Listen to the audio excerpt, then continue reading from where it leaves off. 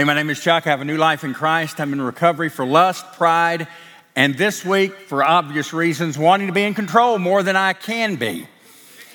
See you guys. So a couple of weeks ago, John introduced our latest series that we are calling New.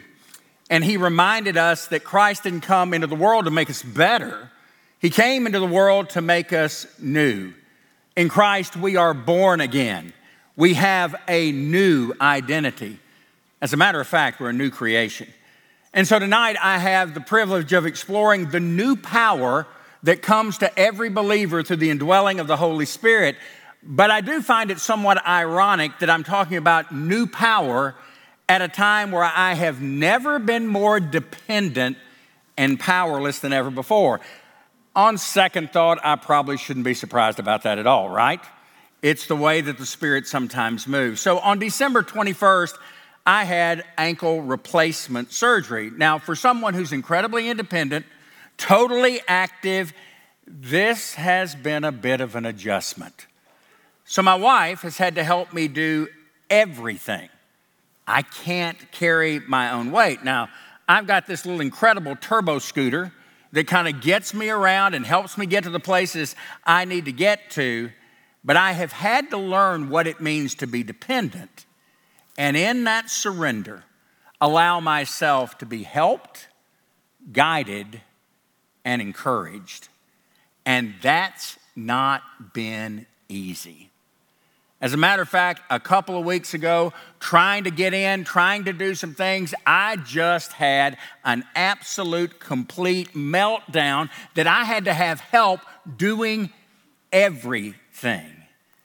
But what's been true for me physically over the last few weeks, when it comes to surrendering my life to the care and the control of Christ, as He infuses me with new power through the indwelling of the Holy Spirit in my life, I find it ironic that I am in this juxtaposition that isn't all that easy. Listen to the words of Jesus as He describes the coming of the Holy Spirit. He says, "If you love me, you will keep my commandments.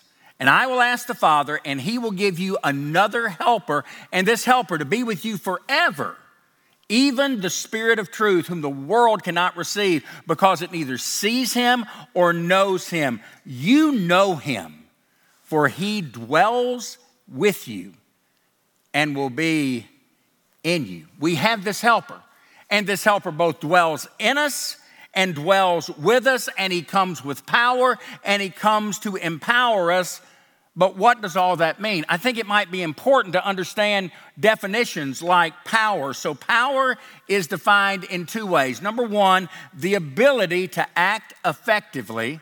And number two, the capacity to direct or influence the behavior of others or the course of events. That is really a great definition of exactly what the Holy Spirit does, because the Holy Spirit is literally the infusion of the power of God that is infinite and unlimited and eternal. And in that way, the power of the Holy Spirit is different than any other kind of power.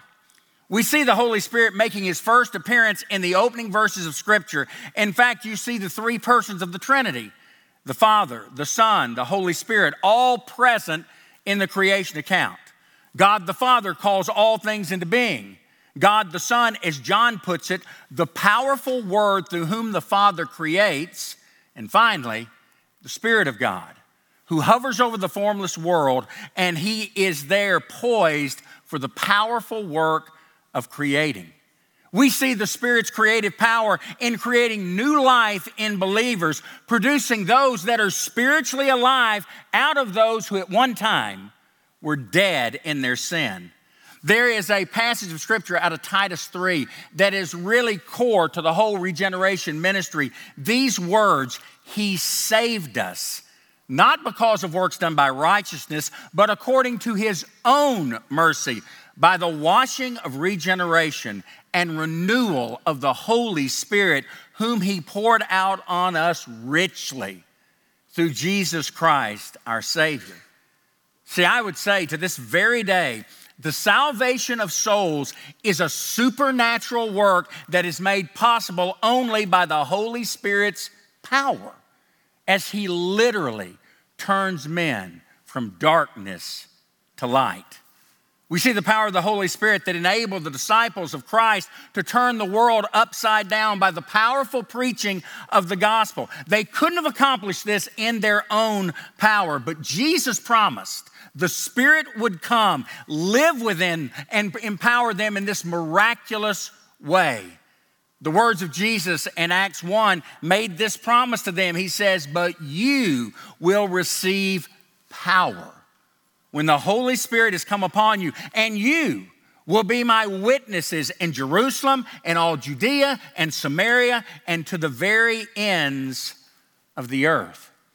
The Apostle Paul understood this as well, and he gives all the credit and the glory to the Spirit whose power enabled his message to pierce the heart of sinful men and bring them to salvation. He understood this is not my persuasive ability. This is a power that is beyond me. Look at what he says to the church in Corinth in 1 Corinthians 2. He says, "My speech and my message were not in plausible words of wisdom, but in the demonstration of the Spirit and of power, so that your faith may not rest in the wisdom of men, but in the power of God." Aren't we grateful for that? The Holy Spirit is still at work in the world today, accomplishing God's will through believers. And his power leads us, convicts us, teaches us, equips us to do the work of ministry and to spread the gospel. And that power also reaches out to unbelievers, and they're not able to resist God's plan and purposes. So here's my question. How does this new power that the Spirit of God produces show up in your life? How does this new power of God show up in my life? Here's the first thing I think that happens. He convicts. Look at these words from Jesus. "And when he comes, he will convict the world concerning sin and righteousness and judgment. Concerning sin, because they do not believe in me." I want you to hear this. Conviction is the kindness of God. In kindness, he reveals to us things in our life that literally need to be changed. This isn't an all-at-once process.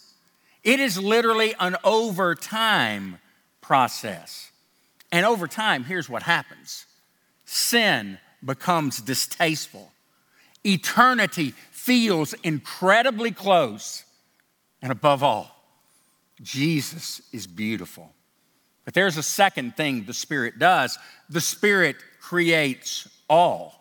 The Holy Spirit creates a sense of awe and fear and worship before God. And so a lot of times before the Spirit's involved, we understand there is doctrine and study and all of those things that are there. But when the Spirit is present, he takes those things and that knowledge becomes swallowed up in this sense of his presence.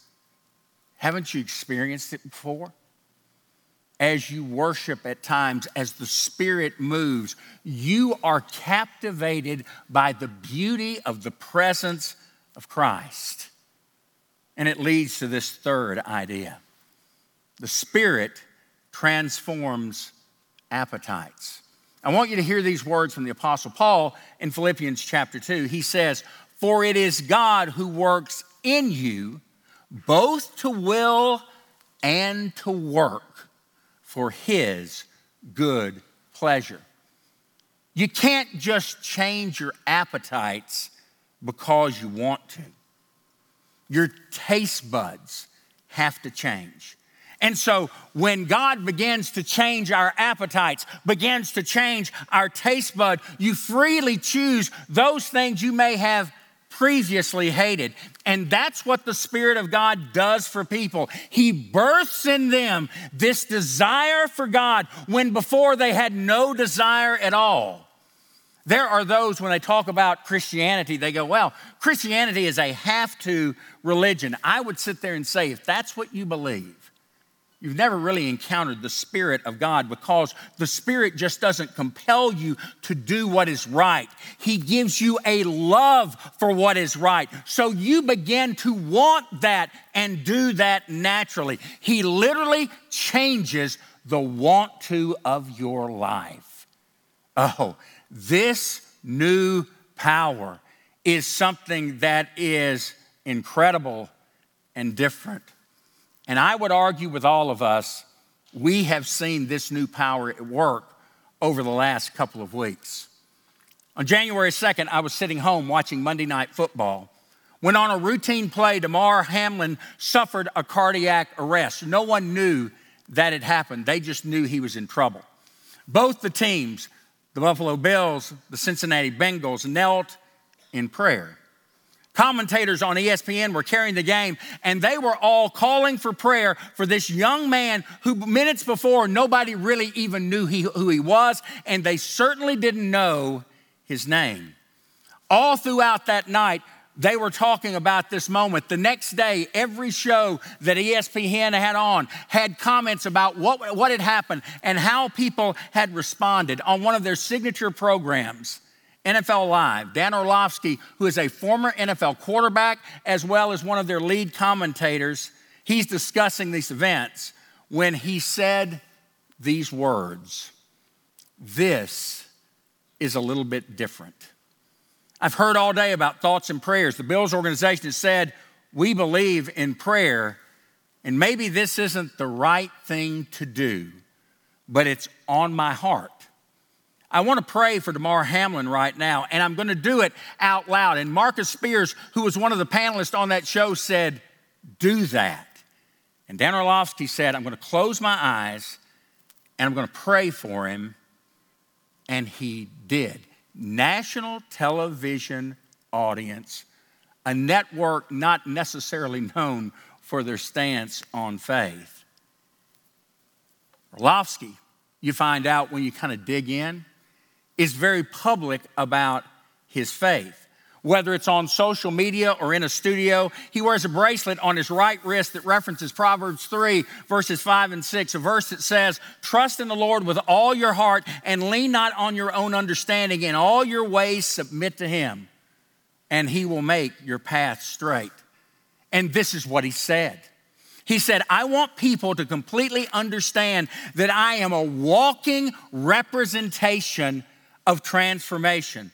Orlovsky went on to say, I'm a walking representation of what it means to be broken. I am a walking representation of having on a day-to-day relationship with God, a relationship that lifts me up, on a day-by-day relationship that convicts my heart, on a day-by-day a relationship that challenges me to think about things and people and not myself. And he closed that by saying, I'm not naturally like that.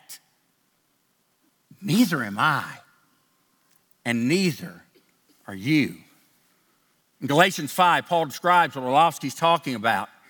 He says in verse 17, for the desires of the flesh are against the spirit, and the desires of the spirit are against the flesh, for these are opposed to each other to keep you from doing the things that you want to do. He says in verse 24, and those who belong to Christ Jesus have crucified the flesh with its passions and desires. That's a daily battle and an overtime moment that brings freedom from the flesh and creates the fruit of the Spirit. See, I would argue with you.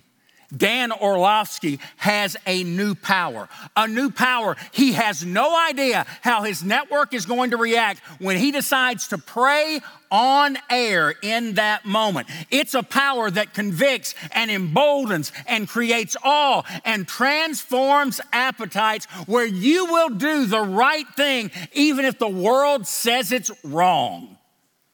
It is a new power of the Spirit of God who's given to all who accept Jesus as Lord and Savior. And just like my trusty little scooter, it carries the weight and gets you to where you need to be as the Spirit convicts, creates a sense of awe, and changes your appetite.